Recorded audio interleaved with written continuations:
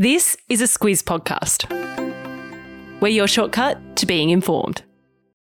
Squiz Kids! It's your daily news fix. Fun, free, fresh. Hello and welcome to Squiz Kids Today, your fresh take on what's happening in the world around you.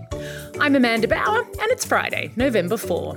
In Squiz Kids Today, COVID and floods still with us, life-saving with daylight saving, crunch time for our T20 team, and Avatar amazes the internet. That's what's making news, kid style. The lowdown. Hands up if you've had COVID. According to a new study, up to 90% of you should have your hands in the air right now. Scientists have examined the blood of more than 2,000 kids and teenagers and found that up to 9 out of every 10 show evidence of a past COVID infection. Even when they looked at kids who said they had not had COVID, they found that 4 out of 10 actually had, and were among the lucky ducks who didn't get any symptoms.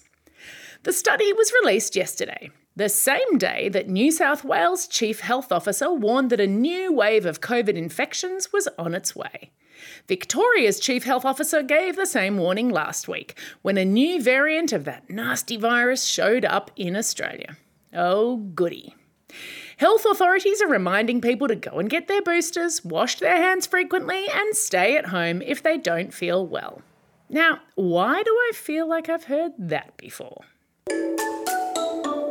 Speaking of having heard something before, we need to talk about floods. The nightmare continues for hundreds of people in inland New South Wales who have been told to evacuate their homes because of rising floodwaters. The biggest worry today is in the town of Forbes, next to the Lachlan River, which is expecting its worst flooding in 70 years. Parts of Wagga Wagga could be cut off for days, and evacuation orders are in force for 20 other areas in the state. Stay safe out there, folks.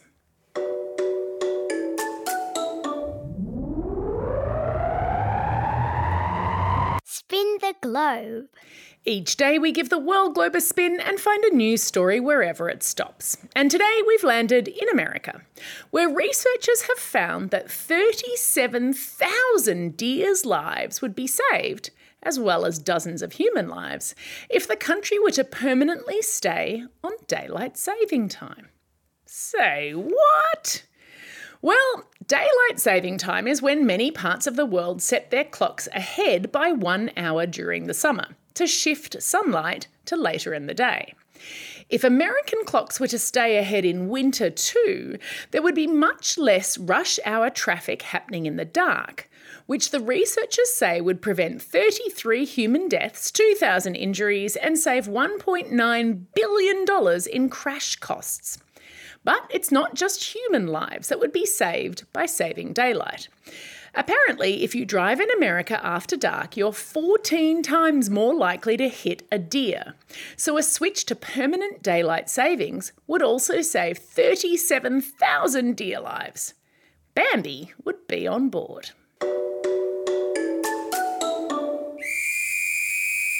Sport time. It's going to be a big day of cricket today at the T20 World Cup, with the Aussie team battling to get into the semi-finals when they play Afghanistan tonight. Not only will the green and gold have to win, they'll have to score plenty of runs to finish ahead of 4 other teams that are playing in their group. The home side's problems all started when New Zealand thrashed them by 89 runs at the start of the tournament. Now, with just 1 game in group play to go, New Zealand, England, Sri Lanka and the Aussies have all won 2 games each. But the Kiwis and the Brits have scored more runs. Only the top 2 teams go through, so let's hope those Aussie bats are flashing tonight. Things are looking much better for the Gillaroos, our women's rugby league team, who started off the campaign for their World Cup with a 74-0 drubbing of the Cook Islands.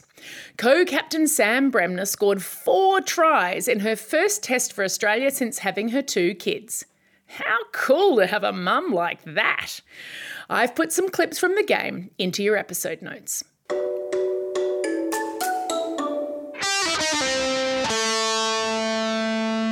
Pop Culture Corner. An extended trailer for the sequel to the blockbuster movie Avatar was released yesterday, and the internet was impressed. I've put a link in your episode notes to the trailer so you can see for yourself, but the last time I checked, it had 13 million views in less than 24 hours. The first Avatar movie was released way back in 2009, and it remains the highest grossing movie of all time. Grossing means the amount of money a movie brings in, but it doesn't subtract how much the movie cost to make, which in the case of Avatar was 372 million Aussie dollars. It was shot in 3D with a lot of special effects. The sequel, which director James Cameron started filming way back in 2017, is also big budget. His team has developed a new filmmaking technology to capture scenes underwater, which makes sense since the movie is called Avatar: The Way of Water. It will be released in Australia on December 15. I have a feeling there are plans for it to be a Christmas blockbuster. Time for the quiz. This is the part of the podcast where you get to test how well you've been listening. Question number 1. A study found that 37,000 deer would be saved in America each year if the country had permanent what? That's right, daylight savings. Question number 2. Australia's men's T20 cricket team needs to win by a wide margin against which country tonight? You've got it. Afghanistan. And question number 3. What is the highest grossing film of all time? Yeah, it's Avatar.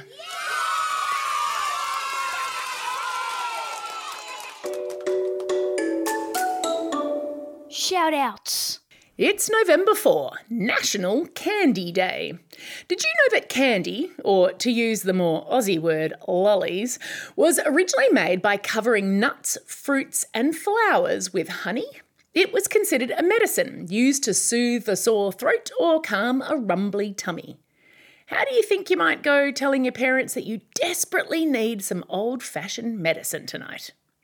Today is also a Friday, and you know what that means. Lots of birthday shout-outs for today and the coming weekend, for which we are going to need the old birthday reggae tune. Hit it! It's a special day for these Squiz kids celebrating a birthday today.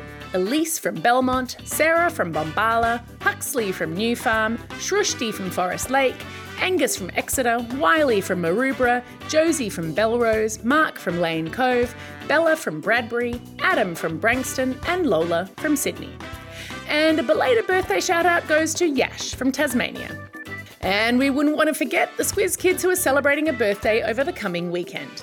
Alicia from Warrawee, Oscar from O'Connor, Logan from Altona Meadows, Luke from Byron Bay, Henry from Forest Lake, Torrin from Woongarra, Claudia from Sydney, Riley, Georgia and Gabby from Yass, Yo-Yo from Maroubra, Lucy from Floraville, Cooper from Broken Hill, Camilla from St Ives, Everly from Cronulla, Lucas travelling around Australia, and Jack, Mia and Charlotte all listening in Singapore.